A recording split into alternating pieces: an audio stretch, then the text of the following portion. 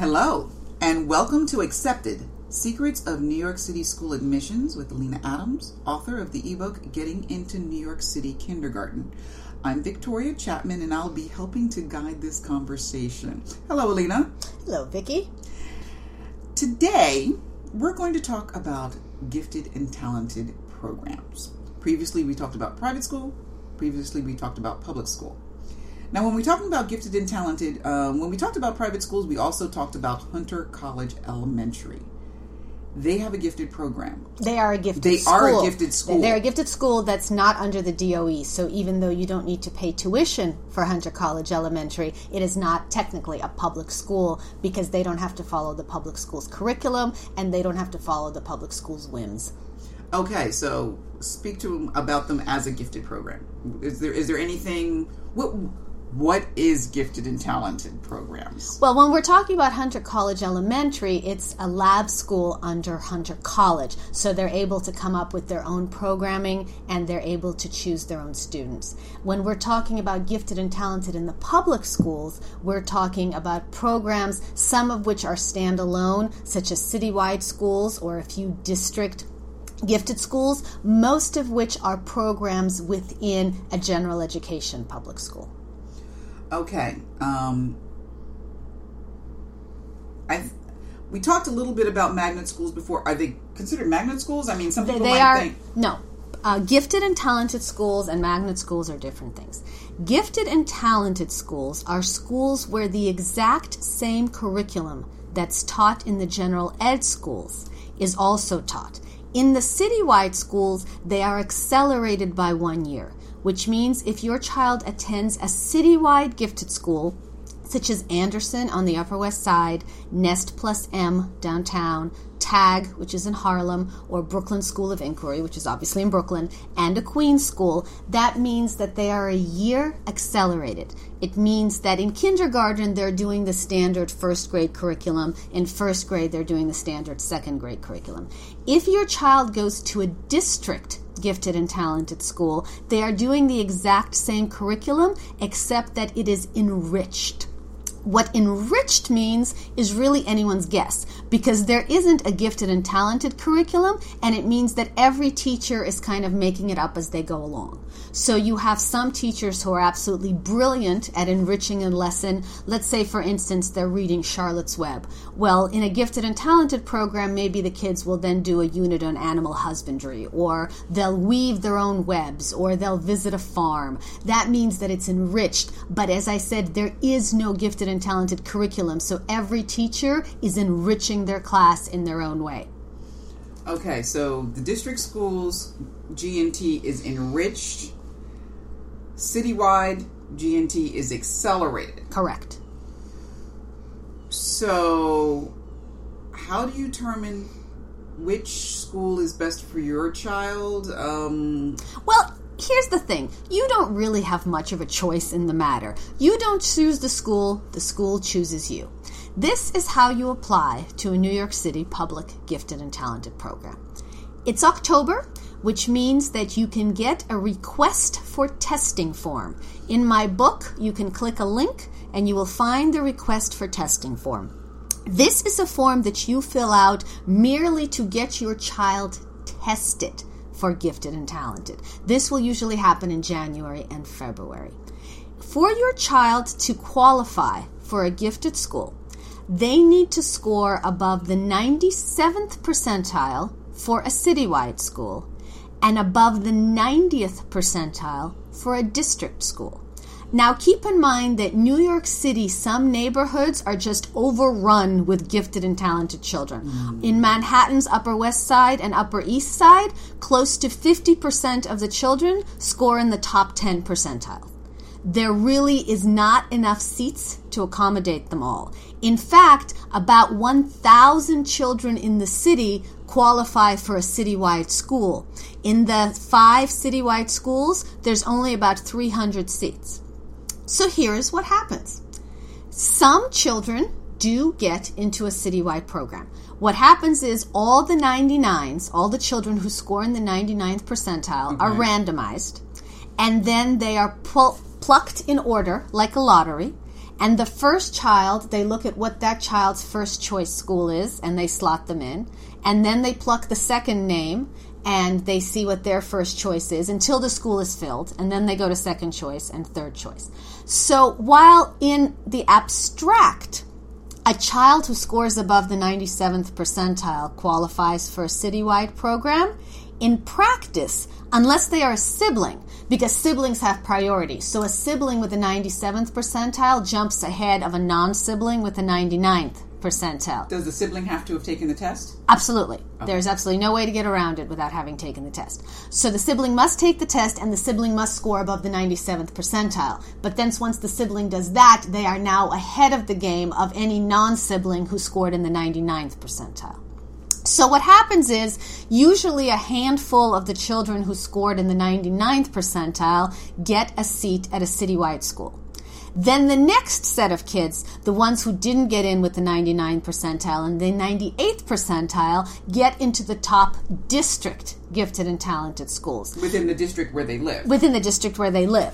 Which now means that even though in theory, if you score above the 90th percentile, you have qualified for a seat in a district gifted and talented school. In practice, anything below a 95th percentile doesn't have a very good chance of getting into a top gifted and talented school. To be fair, this year I knew of 2 93rd percentiles who got into a gifted and talented program, but it was not a particularly desirable program. Can you option to go to a school in another district, or is it still a matter of...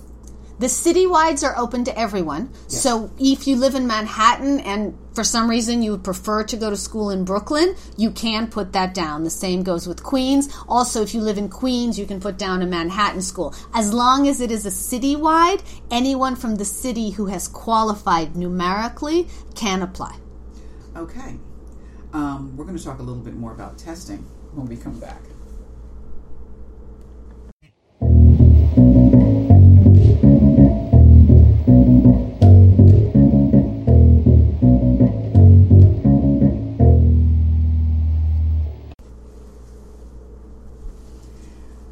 Welcome back to Accepted, Secrets of New York City School Admissions with Alina Adams, author of the ebook, Getting into New York City Kindergarten. I'm Victoria Chapman, and we've been talking about gifted and talented education programs.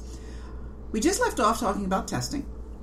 Now, Alina, you were talking about the percentiles that you need to make, a child needs to make to get into a citywide school and then a district school. How is this test scored? Well, first of all, as I said, it's October, so you need to fill out your request for testing form.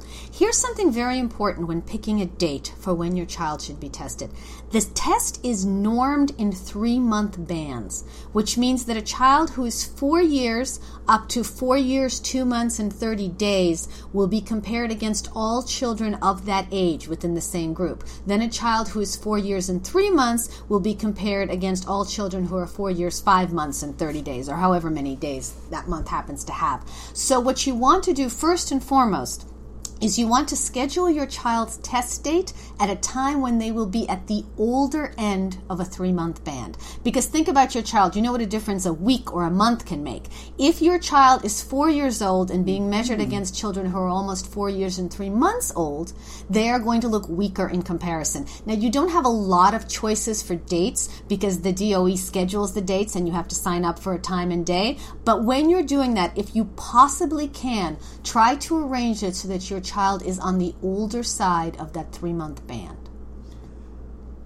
Okay, so they basically, based on the birth date that you give them, group your children accordingly. Yes, and they compare them. That's where the percentiles come from, because your child can have a raw score that's the same as a child who's 6 months older, but your child will tend to be score higher in the percentile, and that's the only thing that the testing is concerned about. They're concerned about the percentiles, not the actual raw score. In fact, in the book, you will find a story of a pair of identical twins, one who took a test couple of days before his 4th birthday, and the other one who took the exact same test a couple of days after his 4th birthday. The children both got the exact same raw score, but one scored in the 97th percentile and the other one scored in the 93rd. Wow. Okay. That's a little disconcerting. Okay, so can you prepare for the test? What does the test entail?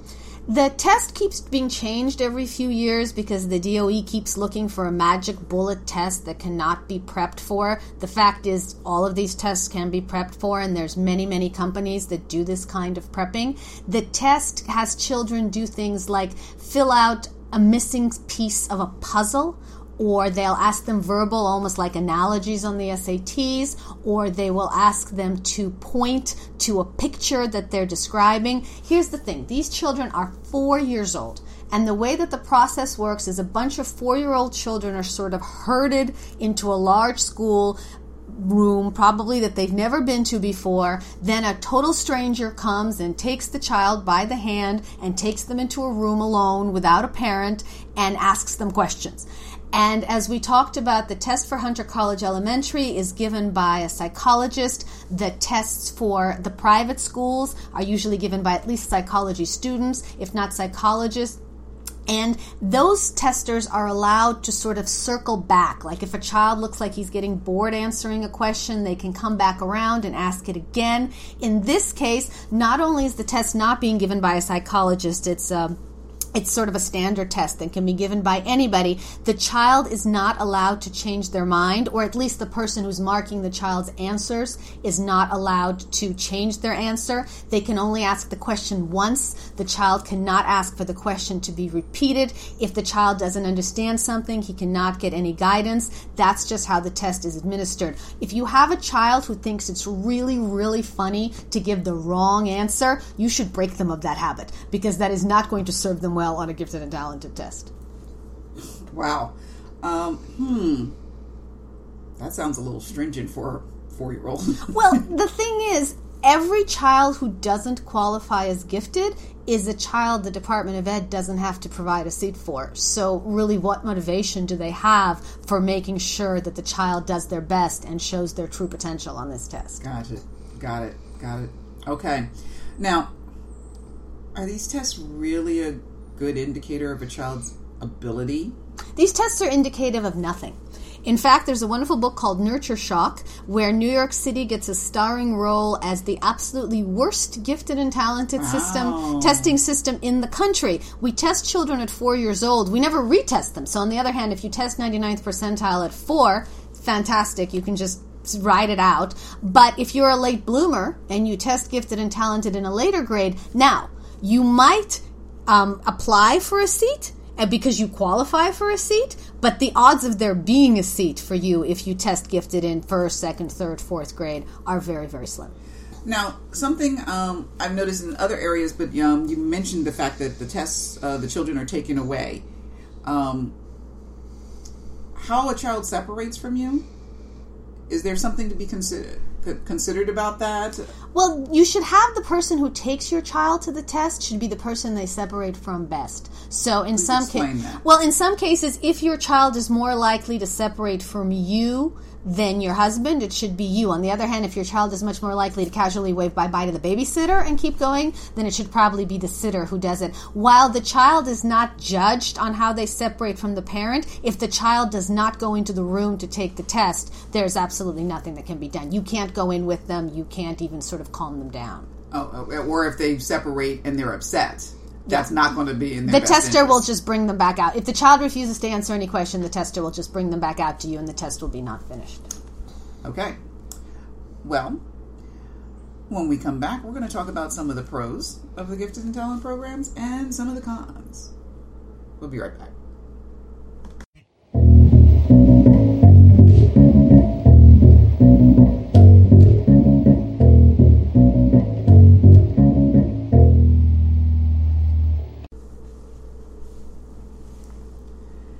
Hello, and welcome back to Accepted, Secrets of New York City School Admissions. I'm here with Lena Adams. She's author of the ebook, Getting into New York City Kindergarten. I'm Victoria Chapman, and we're talking about the Gifted and Talented programs within the city. We just left off talking about testing. Now we're going to get into a little bit of the benefits and the drawbacks. So, Alina, what are some of the benefits of the Gifted and Talented programs? The main difference between a general education classroom and a gifted and talented classroom is the kids who come into gifted and talented come in closer to the same level. The fact is, maybe some are reading, maybe some aren't reading, but they are more similar in their abilities. In a general education classroom, you get a much wider range of children. You might get some children who in kindergarten are already reading chapter books, and other ones who literally don't know that those dark squiggles on the page are representational. So when it comes to a teacher, it is much easier to teach children who are sort of at the same level. Not that they all are and then they progress at different levels, but at least you're starting at a more similar line. Mm-hmm. Okay. Now, are there any other benefits? Well, here's the other thing. You are applying your children right now to kindergarten. And I always tell people when you're applying to kindergarten, think about kindergarten, first grade, second grade. Don't worry about the school's college placements or what your child's going to do later on, because they might change. But that said, most New Yorkers know about the specialized high schools. Those are Stuyvesant, Bronx Science, Brooklyn Tech, a few of the newer ones. In order to get into those high schools, the children need to take a test called the SHSAT. The SHSAT is given in October of a child's 8th grade year. The SHSAT has algebra on it.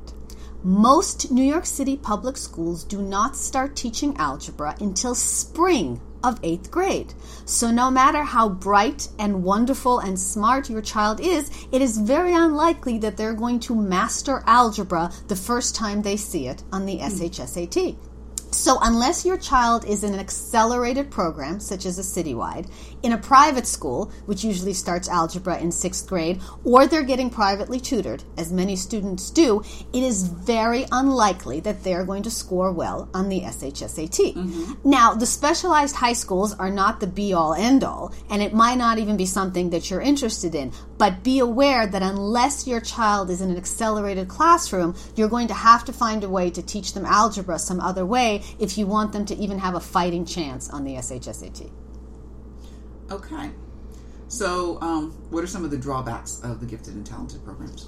The drawbacks of the gifted and talented program is that some parents think the kids are being pushed too fast, too far. People complain about a high level of homework. People complain about the high stakes and the pressure. There's also the fact that if you have a child in a gifted program, a second child might not be able to attend if they don't score well, so you may need to send your children to 2 different schools. There's also periodically in schools that house both a general education program and a gifted and talented program, quite a bit of tension. You can have the two, sort of like siblings in a family, you can have the 2 programs competing for resources. Who does the principal love best? Who raises the most money for the PTA? So in some schools, not all of them, but in some schools there's substantial tension between the general ed parents and the gifted and talented. Okay, now your child tests, gets into a G&T school. What if the child's not able to handle the curriculum?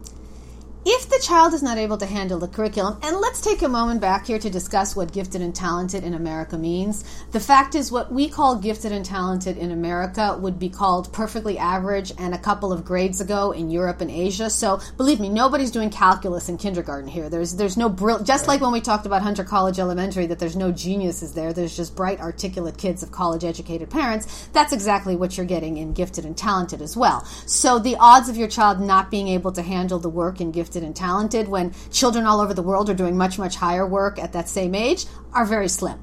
But let's assume that your child doesn't like the structure or they don't like the speed of the class. You can ask for your child to be sent to a general education program within the same school, but that's contingent on them having the space. So you may have to move your child to a different school, and that's contingent on that school having the space. So if you move them to your local zone school, you have to hope that they have a space for them. We talked a little bit about testing. We didn't talk about this. Does pre-K help in prepping a child in terms of being able to take the tests for gifted and talented?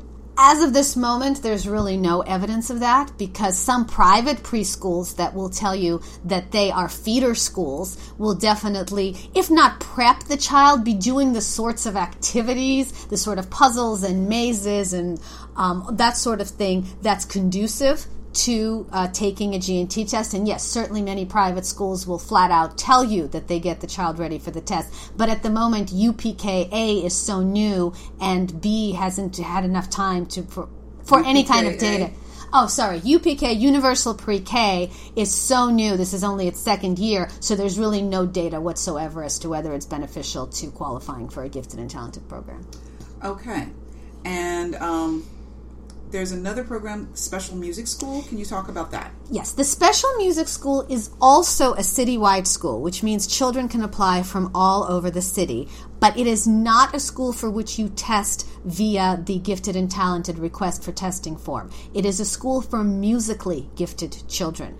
The school has its own application process, and in fact, their application is already online. So if you're interested in the Special Music School, make sure you go straight to their website, which you can also get to through my book, and have your child sign up to audition. Basically, the children come in, and they do a little playgroup music class. They test for rhythm, pitch, percussion. About 500 children auditioned for about 18 seats. So it's a very small school, but their test scores are fantastic academically, even outside of music. The children learn how to play either the piano, the violin, or the flute, and they've just added a high school. So if you want to, you could theoretically stay there from kindergarten to 12th grade. Does that include vocal? Not at this time. Okay. Well, we've covered a lot of ground, and we want to take a question, and that is, what if a child's first language is not English? What language should he or she take the test in, and does that pose any concerns? Well, here's the really interesting thing. While your child can take the GNT test in a language other than English, all the GNT classrooms are in English. So if your child is that much better in a second language, it's questionable how well they'll do in an English classroom. Furthermore, while you can take the public school GNT test in a language other than English, you cannot take the Hunter College Elementary test in any language other than English, and you cannot take the private schools test in any language other than English. So if you want your child to practice taking tests, you're better off having them take all of the tests in English, since only the GNT one is the one that's offered in a second language, and once again, all of the classrooms are in English. Okay, you said if you want your child to practice, you said if you want your child to take the test in English, practice. How do they practice? Where do they get this practice? How do they practice? Well, there's two aspects. First of all, there's just the practice effect of taking a test. The fact is, taking a test teaches you how to take tests better. So if over the course of a year you have your child taking 3 different tests, one for Hunter, one for private school, one for gifted and talented, odds are whichever one they take last will be the better one, simply because they've gotten the hang of testing. The other aspect is there are very many organizations that prep kids for this test. All of the schools and the DOE will say our test is absolutely unpreppable. All of them are lying because many children get prepped. Not all of them. Don't believe those people who will tell you that all children are getting prepped, because they're not. But the fact is, enough of them are, and they're scoring well to know that these tests can be prepped for. There are websites such as testingmom.com, which offers practice materials you can do at home. There are services like Bright Kids, where your kids can come into the office and they reproduce the entire environment. As we talked about, it's very scary to be 4 years old and have a stranger take you into another room and basically make you do tricks. So they can practice that sort of thing. So if you are interested in getting your child prepped, there are all sorts of opportunities. And for those who ask, does prepping work? Let's put it this way. You're an adult. What do you do better at? A task you've never seen before in your life, or a task that you've practiced a few times? Well, that's true. Okay, you've talked about where to find some of the resources for testing. Tell us about your book, where to find it. Getting into NYC Kindergarten is available on Amazon.com. It's available on Barnes & Noble. And if you go to my website, alinaadams.com, you will see all of my open to the public workshops where I cover everything that we've covered into this podcast and a lot more.